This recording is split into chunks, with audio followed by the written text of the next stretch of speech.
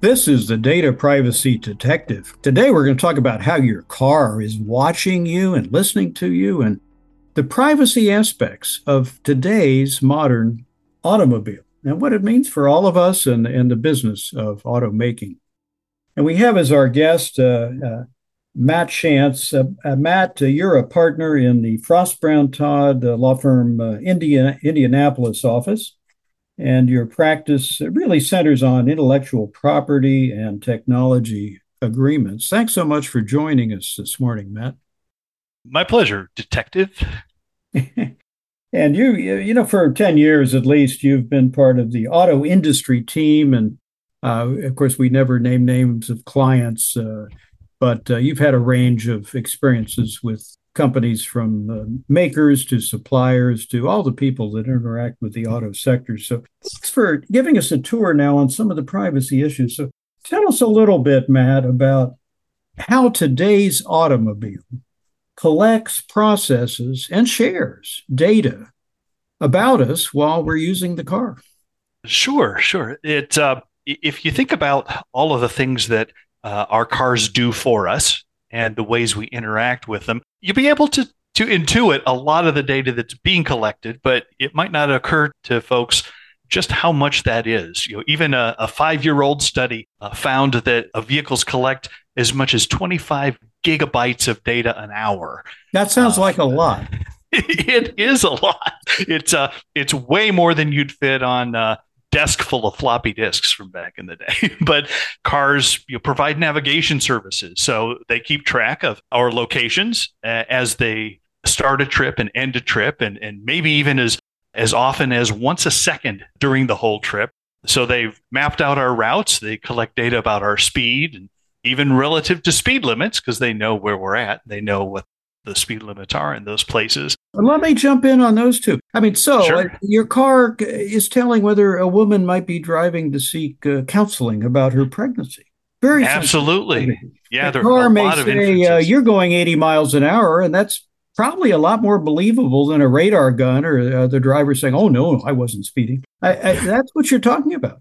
Yes, absolutely. And even the times of day, so that they know when a vehicle or even a driver, we can come to that back to that in a second, but they'll know if you're driving late at night. They'll know if you're going 80 miles an hour 1 second and 40 miles an hour the next second. They know you braked really hard. And all that data has a lot of implications for people who can take it all and analyze it to determine whether you brake hard or you accelerate fast or you're a late night driver or you're going to get medical care in one specific place or another. Yeah, and your car talks to us about, mine does, about, hey, be sure you're centering in the lane and all sorts of things. So this is where, and we're not saying this is good or bad. We're just, we're a detective. We're trying to learn what's going on. So Right. what are the privacy risks that we all have as individuals when our vehicle is collecting all this information?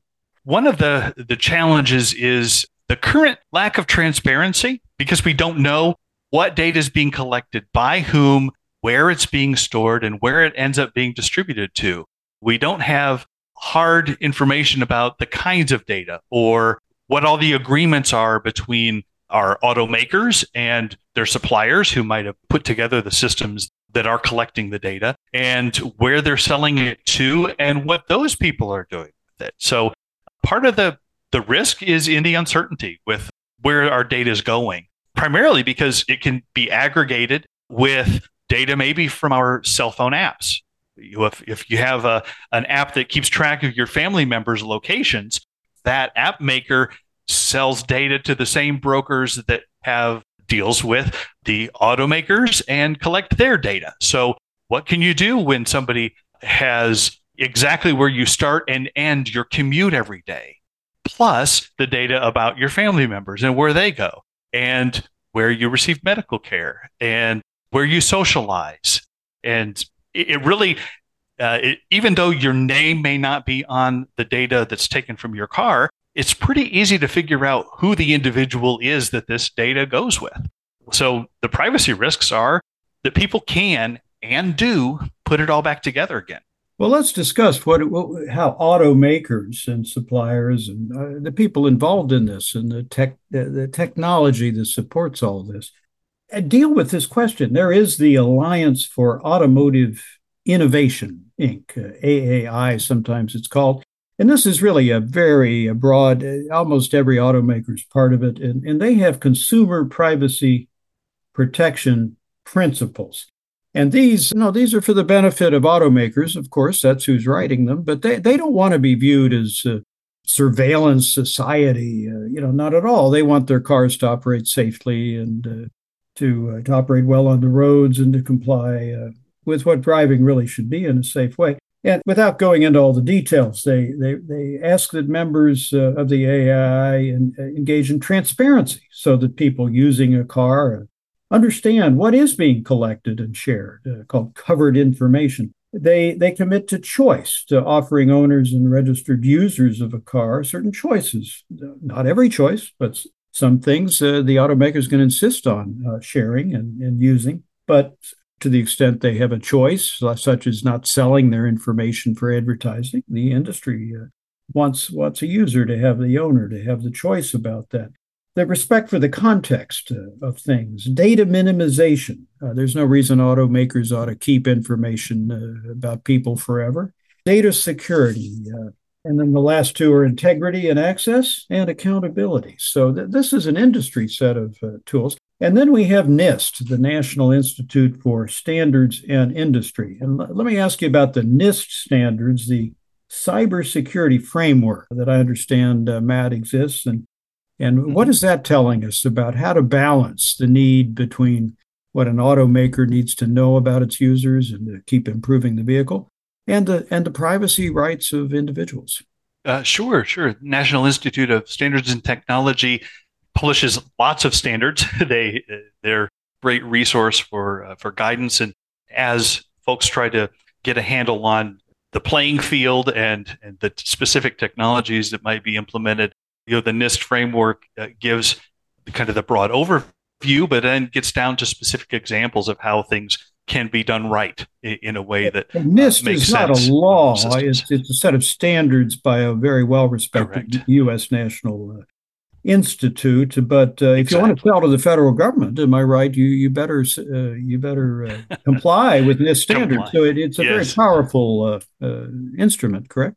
Exactly right. They focus on design decisions. They focus on specific technologies that are used to manage security from A to Z, from the beginning of the implementation to the actual rollout, and where data gets collected and how it's processed, and how all those systems, even how they're designed, how the systems are designed. So they encourage privacy by design and privacy by default.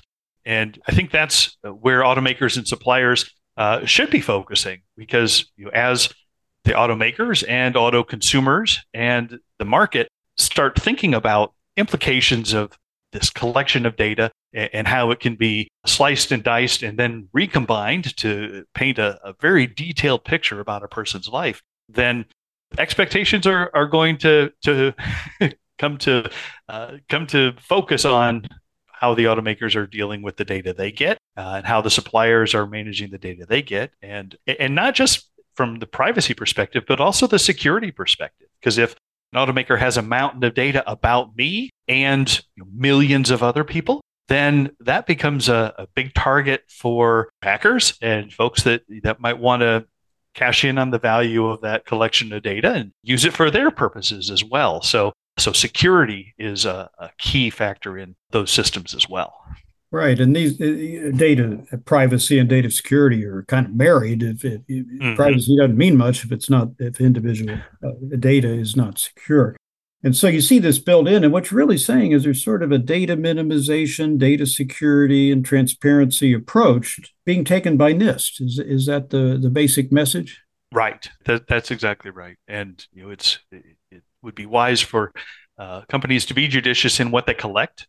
It's as an engineer, recovering engineer, I know that having lots of data handy would help me make better products and provide better services, but might not naturally think about the implications and the increased risk of just keeping mountains and mountains of data handy. So data minimization, I think, is one way that the market is going to move to respond to users' privacy and security concerns. Well, what tips do you have, Matt, for automakers and suppliers? And tell us a little bit about what's happening in this enormous supply chain that supplies automotive, which is, I think, 1/12 of the U.S. economy, something like that, major part of our economy. What tips do you have for automakers and suppliers about meeting these evolving standards, laws we're seeing, about 10 states, 9 states in particular, by May of 2023 that have a comprehensive code? What tips do you have for them about how to have a solid pro-privacy reputation and comply with these standards? Well, the automotive supply chain is really complex, and there are a lot of independent actors. Maybe the OEMs are the biggest players in kind of the middle of the whole supply chain network, but they deal with people who provide very important components, and those people might get components from somewhere else. And those folks may use software that was written by still other people and roll in open source software that has lots of authors from around the world who may have their own incentives for implementing things one way or another. And managing all of the security and privacy risks and functionalities in that kind of a complex supply chain means that the automakers and the suppliers are going to have to focus their agreements in part on those issues, and not just, can supplier A get widget X to the factory on time? It needs a whole separate set of eyes, maybe, folks who can attend to those issues, the issues of supply chain integrity, to make sure that the automaker knows what software is in the component, maybe with the software bill of materials that makes its way from the initial developer into the manufacturer's hands, so that when some logging library, for example, is discovered to have a weakness and be vulnerable to an attack, well, they know which systems have that logging library in them. And of course, that's a specific example from a very famous software supply chain vulnerability that came to light in the past year or so.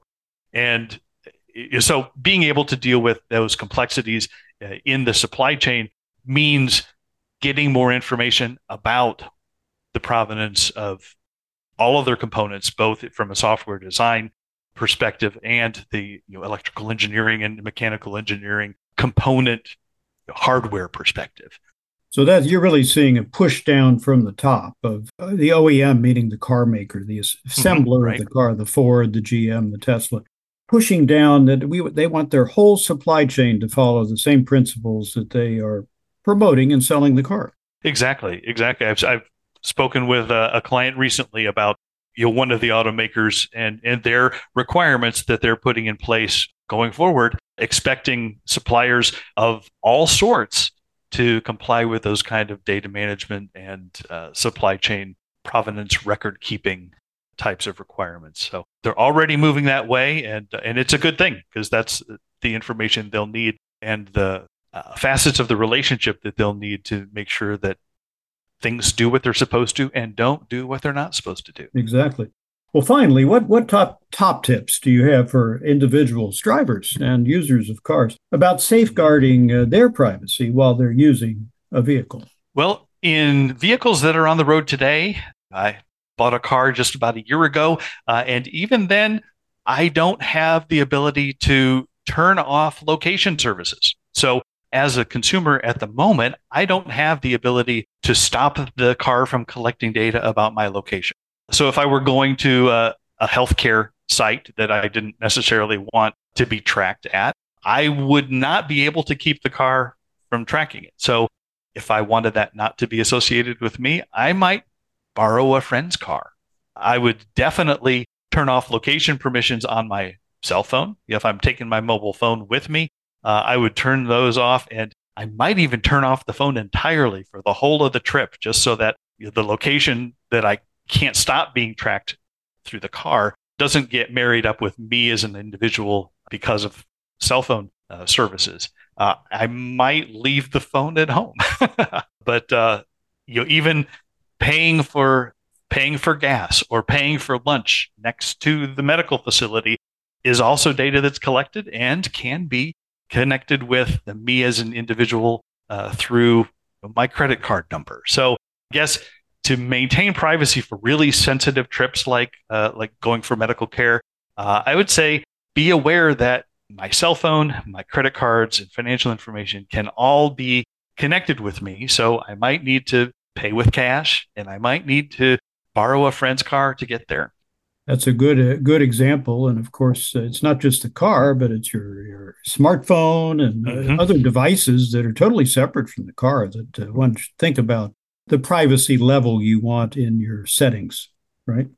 Yep, exactly. And it's not just a theoretical idea that the data can be put together. There are data brokers that already have relationships with lots of data sources, and they do collate it all so that they can build profiles of individuals and use it for marketing or sell it to law enforcement or what have you. They have or end lots up of on the clients. dark web. It's absolutely That's part of the problem. Well, we could data. go on, but that's a terrific tour. Matt, any last words for our listeners about automakers and privacy? Yeah, I think the fact that privacy and data security are becoming a much more widely discussed area is great. I think as a society, the tools we have are changing rapidly with AI and smart vehicles, automated driving, which collects lots of data too. I think the changes in technology really require us to start paying more attention across society to what data is being collected, what our expectations are for how that data gets used and who controls it and how, and trying to work out both with businesses that have the opportunity to collect and use that data for our benefit or not, and legislators that might be trying to balance all of those priorities for technical innovation and providing new services on the one hand, but the security and privacy risks on the other. I think we need to be part of that conversation. So I hope business folks and individual consumers and lawyers and technologists and philosophers all join the conversation and listen to the priorities and values of the other participants and try to put together a good way forward that balances all of those priorities.